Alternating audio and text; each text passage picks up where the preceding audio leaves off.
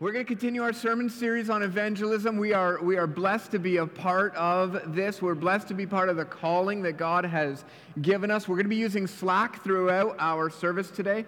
And one of the funs of having communion is it takes a little bit longer to get everybody back in for the sermon. So I'm just going to fill a little bit of time here. I have been away for a week. I went to camp, and I was mentioning I was in church services all the time, and wow, it is good to get preached at by good preachers. Sorry, guys. So it was it's this wonderful time, and God is continuing to work. And I want to give just a little update because I have a couple moments, and you guys are here. In terms of what's coming with this building, we are still, I've had a lease in hand, and it was a good lease, and I was like, okay, this is the lease, and then there were like a couple of areas on the lease that the document doesn't agree with itself, and I was like, oops, that's an editing thing, so that's where we are. We are in editing now. There are no more big things. It's just waiting for the final lease to come in, and hopefully it comes in this week. And if it doesn't, well, then we keep on saving money because we don't pay anything until we have a lease. So let's not have a lease till September, guys. Let's go. No, I'm kidding. It would be good to do that. And God is good. He is faithful, and it is finished. That's some of what God has been doing. It's really fun. And so we're going to step into our next sermon series. And it's another one on evangelism. It's part 2 of our evangelism series. And I really believe, it's not very often that I'll do sermon series that are the same thing and then just keep on going. So 10 weeks of a year devoted to evangelism is a significant investment of time and energy. And the reason that is because evangelism is at the heart of God. God wants his people to open their mouths and speak his truth. Someone said this week, if God spoke the world into existence, it is only logical that God would partner with us and speak life into people that are spiritually lost and dead. That we would partner in that creation piece of speaking words of life. And that's what evangelism is, the proclamation of the good news of Jesus. We speak life into people. And I couldn't be more excited. And that's why we're spending 10 whole weeks on evangelism. We've talked about talk tracks and scripture verses that lead people to Jesus. We've shown statistics that say that talk about the practice of evangelism. We talked about a pressure to close the deal in evangelism, how that's not the purpose, that it's actually just about the proclamation and not the person's response, although there's always a time for response. Yet, we still need to look at the foundation of what makes evangelism different and what makes it good. So I'm going to use a couple of verses, and I'm going to read this one, then we're going to pray. John 9, 1-7. One of the strangest verses in Scriptures. As he passed by, he saw a blind man from birth, and his disciples asked him, Rabbi, who sinned, this man or his parents, that he was born blind? And Jesus answered, it was not that this man sinned or his parents, but that the works of God might be displayed in him. We must work the works of him who sent me while it's day, because night is coming when no one can work. As long as I am in the world, I am the light of the world. Having said these things, he spit on the ground, and he made mud with the saliva, and he anointed the man's eyes with mud. And he said, go, wash in the pool of Siloam? Anyways, which means sent. There you go. So he went and he washed and he came back seeing. He went and he washed and he came back seeing. God, I thank you for your word. I thank you that you are involved in teaching us, involved in shaping us, involved in empowering us, involved in opening our minds and our understandings. And so Jesus, today, as we walk through a little bit more of a technical sermon, God, I pray that we would be aware, that we would be open, that we would learn, and that you would do your work. In Jesus' name, amen. So I'm going to get back to the blind man in a minute, but here's a question that I want to start off with, and it's a question that we might get wrong sometimes, and it comes from Acts 16, 30 to 31. It says, Then he brought them out, and he said, Sirs, what must I do to be saved? And they said, Believe in the Lord Jesus, and you will be saved, you and your whole household. Believe in the Lord Jesus, you will be saved, you and your whole household. All right. Are you okay with getting the first question wrong on Slack? Let's see. Let's see if anybody gets it wrong. Let's see who gets it right, whatever. We will see what happens here. But I don't know that we can answer this question easily. I don't know that it's really crystal clear what the answer to this is. So here's the question for us. What are Christians saved from? You and your whole family will be saved. Great. Sounds good. What are we saved from? What are we saved from? Let me know in Slack. That's a hard. It shouldn't catch us flat-footed. We should just know this, right? We feel like we should know it, but then how do you say it? What are we talking about? What are we saved from? I'd love to hear what you guys are saying. I want to affirm a few things. The Bible says we have all sinned and fallen short of the glory of God. The Bible says in sin I was conceived. The Bible says in wages of sin is death, but the gift of God is eternal life. I believe in the eternal punishment, that hell is a real place. I believe that God's sovereign judgment and all his people will give an account for their actions. These are truths that I believe. What are we saved from? How do we say this? Right? How do we do this? Today we're going to dive into this strange scripture that I just read from John 1:9. And we're going to be looking at what we're saved from.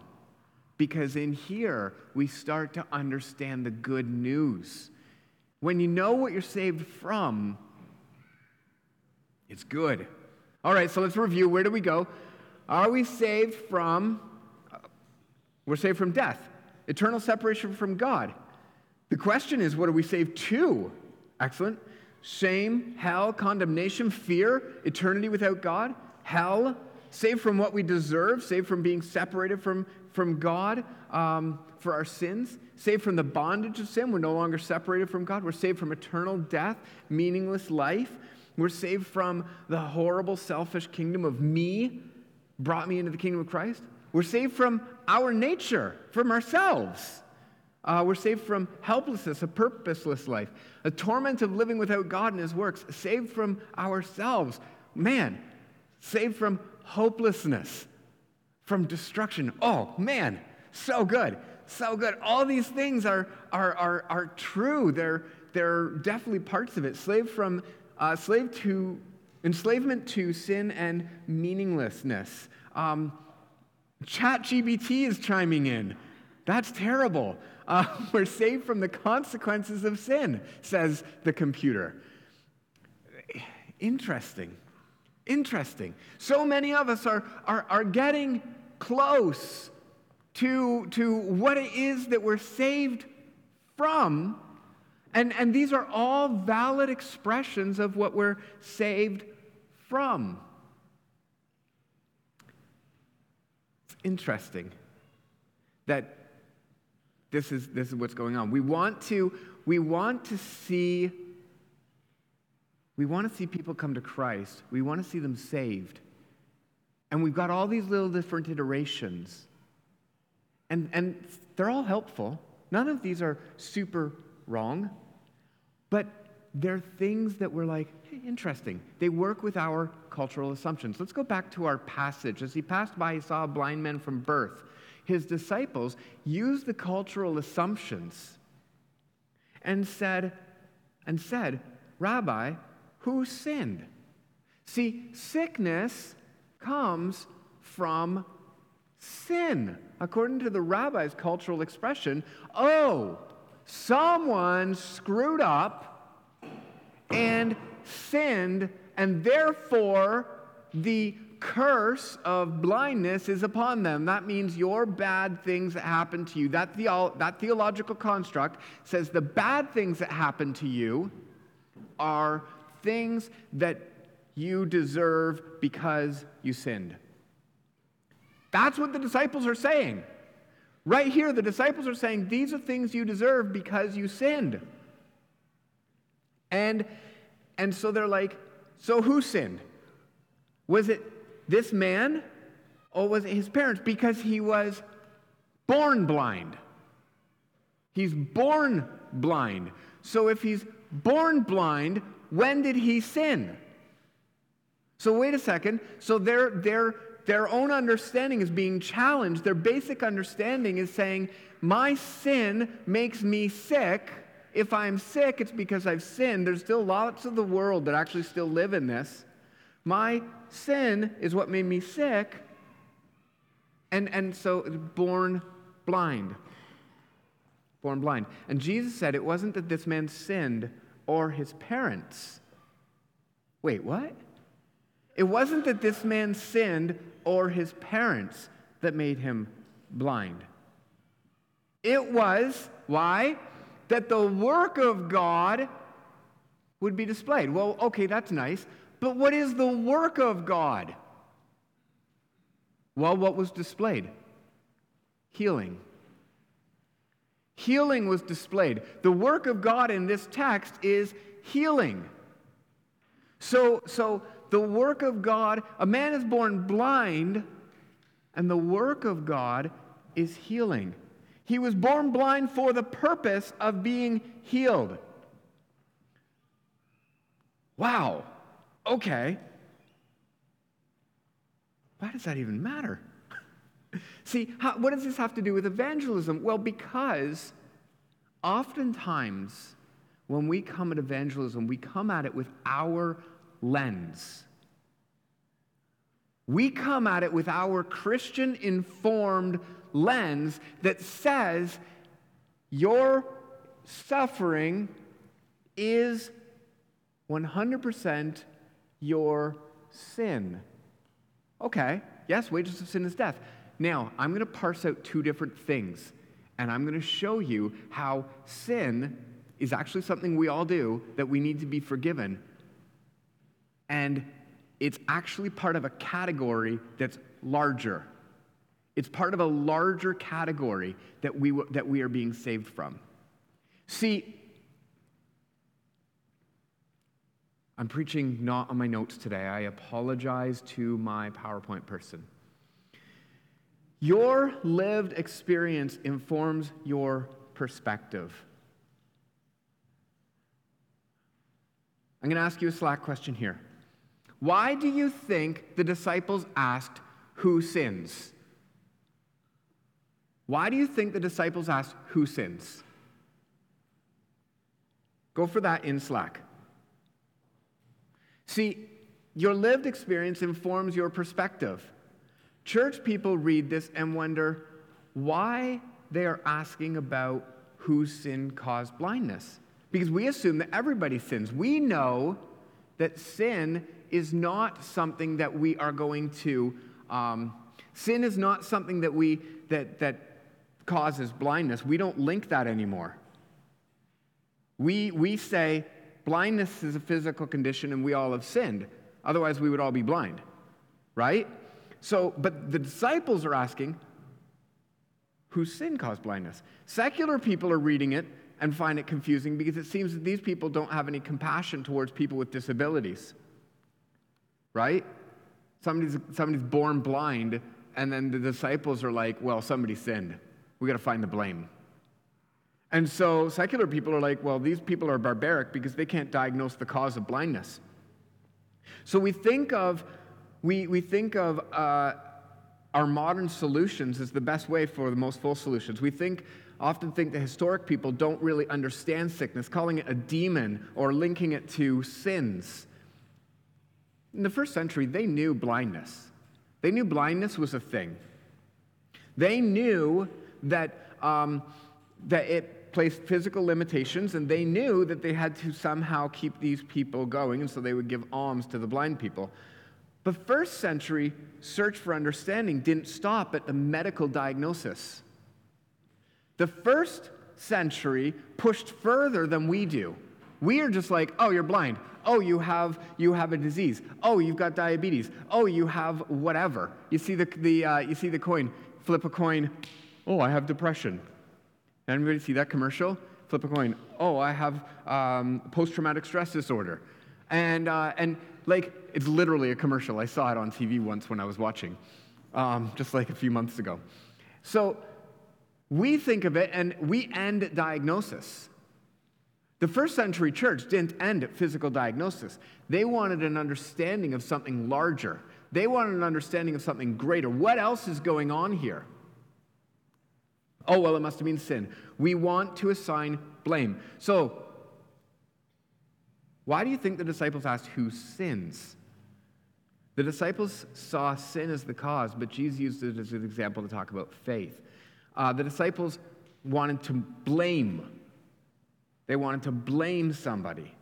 People like to assign blame, cause and effect. They had a natural point of view, blaming, explaining, judging. The disciples' context from the Mosaic Law would have then been thinking that illness is a resulting of the person's sin. The law creates the connection between action and result. In their minds, only sin could have been the consequence. And Jesus says, no, it's for something else. The disciples are heavily influenced by the discussions of the day, the law. Why is Israel suffering under foreign oppression? Because of our sin. Why are people of Israel getting sick and dying? Because of our sin. Where's God among the evil we're experiencing? The Pharisees studied Scripture, and they've determined that it's Israel's sin. And the solution is quite simple. Stop sinning. Stop it. That's what the Pharisees would do. Every day they would just walk around. Stop it. Stop sinning. You sin, stop it. You sin, stop it. You, stop it. And that's what they would do. And that was their role. That was their God-given role. You sin, stop it. Just stop. And this is what they did. But Jesus corrects this perspective by offering a larger one. It wasn't the man sinned or his parents, but that the works of God would be displayed in him. So did God do it? Did God make the boy blind? No. No. And this is the key that's going to change our expectation of evangelism. Evil and sin are not the exact same thing. Evil and sin are not the same thing. We conflate these two. We make them the same thing, but evil and sin are not the same thing. Sin is our participation with evil. Evil exists. Now we have to take a look at this. If we combine sin and evil, we say that evil came into the world through Adam and Eve. This isn't quite true. If we hold that evil enters the world through Adam and Eve, humanity is actually what's wrong with the world. Why would God be rescuing us? Humanity is not what's wrong with the world. Evil is different. Evil is something that has entered into the world. How do I get that? Because in the garden, we have a tree of the knowledge of good and evil. Adam and Eve are in a garden set for them. They have no knowledge and no experience of that which exists. The knowledge of good and evil. They have no experience with it. They did not know, yet it existed. And the serpent, which was craftier than every other animal, came and became the first archetype, the first understanding of the impersonation or of evil itself, which we came to later understand as Satan.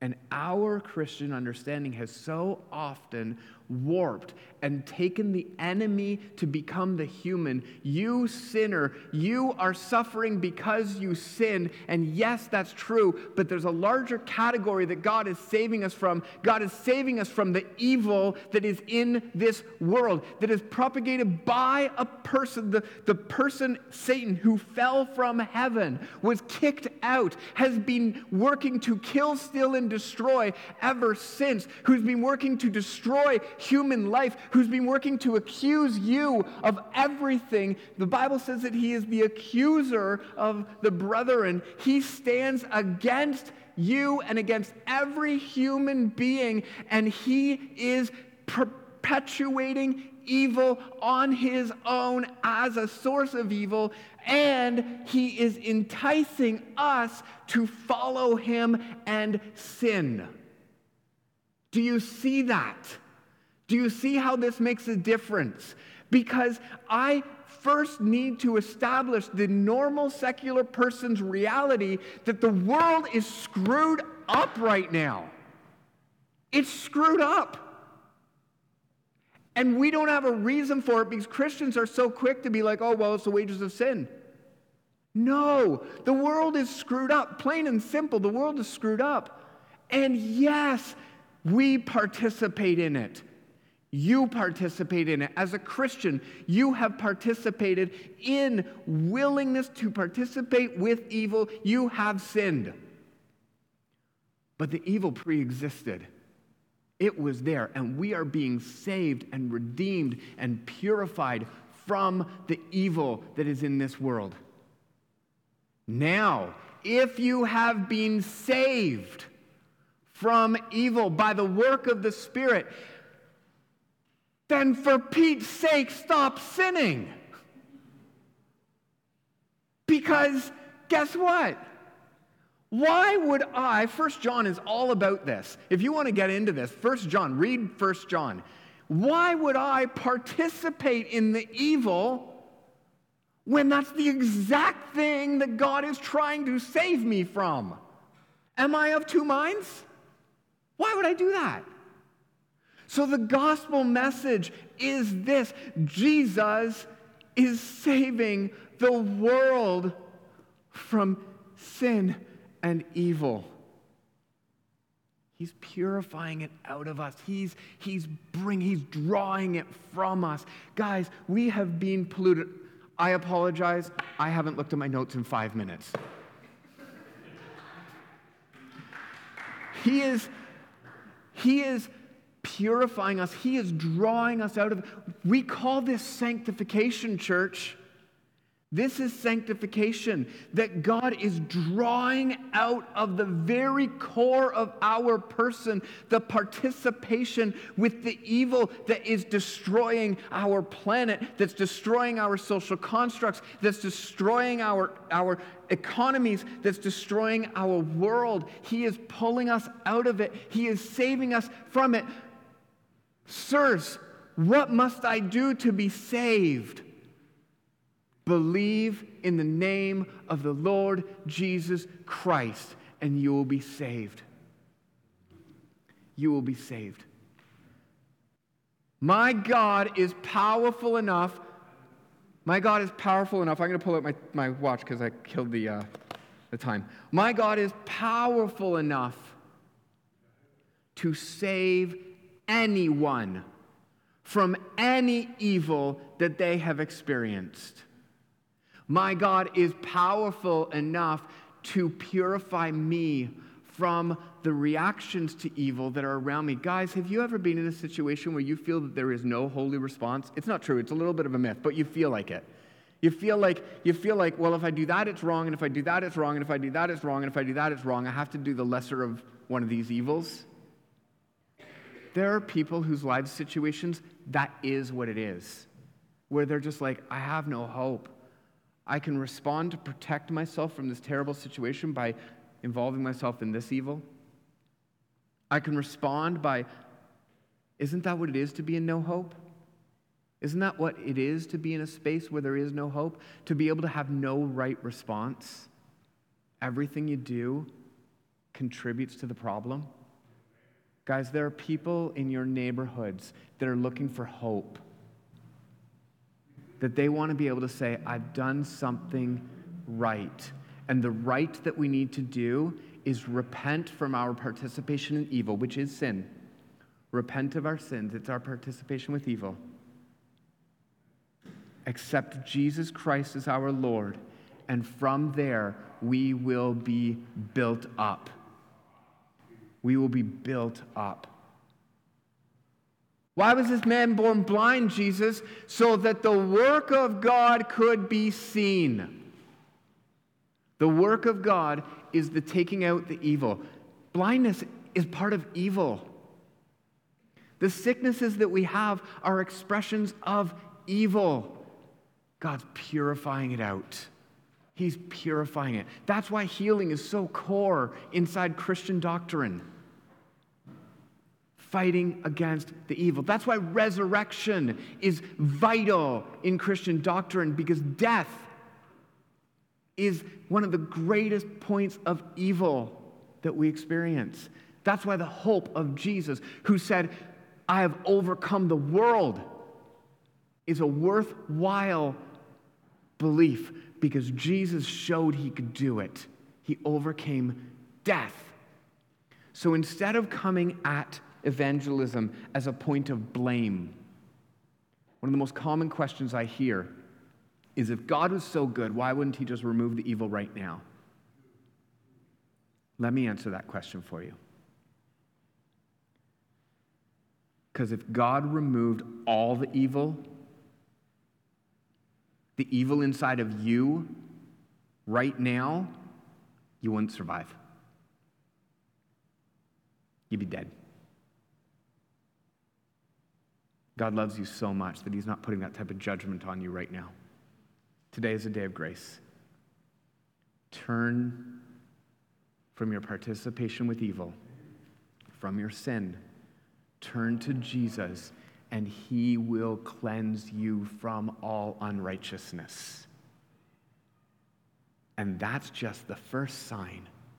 When Jesus returns, he purifies the entire world of all unrighteousness. That the whole world is now restored. That there is no more blindness. That there is no more diabetes. That there is no more economic injustice. The whole world is reformed. Dang, that's good news. Why isn't he doing it now? Because he wants to purify you of the evil that he's removing first. Let's let God purify us. Let's let God change our hearts. Let's let God bring healing from the evil that we've experienced. Let's let God restore in us the truth. And let's tell our neighbors that they have an opportunity to participate in such a great journey as seeing the world made completely right. That evil is rooted out of the world, and it's rooted out of me. One day it's finalized. But today, I take another step by following obediently the word of the Holy Spirit, the word of God in my life. Every gospel message must have a response, and today the response is this. What is the Holy Spirit working in your life? What evil, what participation with evil, what sin is he rooting out in your life? What place is he bringing and making things right? How do you align yourself with God today? What is he asking of you? If our congregation could just close their eyes and pray with me. Jesus, we are a people that you are working on. You are drawing out the evil and the willful participation with it. You're drawing it out of us, and sometimes we like to resist, or we try to hope that you don't acknowledge and you don't see that corner. Oh, look, I'm good over here. Look, God, at all the good things I'm doing. Don't look here, God. God, I pray that you would look there. God, that you would continue your purifying work in us. For those of us in the room that have never yet believed in the Lord Jesus Christ to receive salvation from the evil that is both outside and inside, Jesus, I pray that they would look to you now for the first time. And they would say, Jesus, purify me of evil. Make things right. Come live with me. And God, I pray that you would do that in their life, that you would show them one thing. The first step of obedience would be this. Let that be in their mind right now.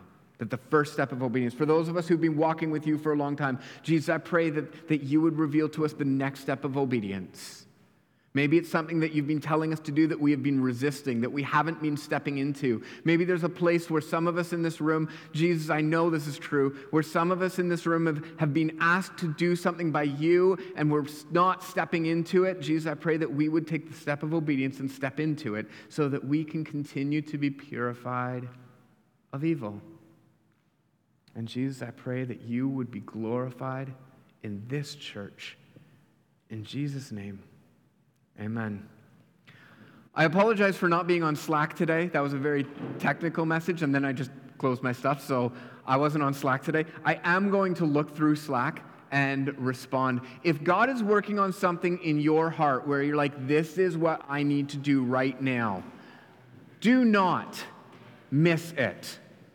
Just because service is over, do not miss it. You make sure that you take care of that business with God. God bless you. Promise Church, we will see you next week.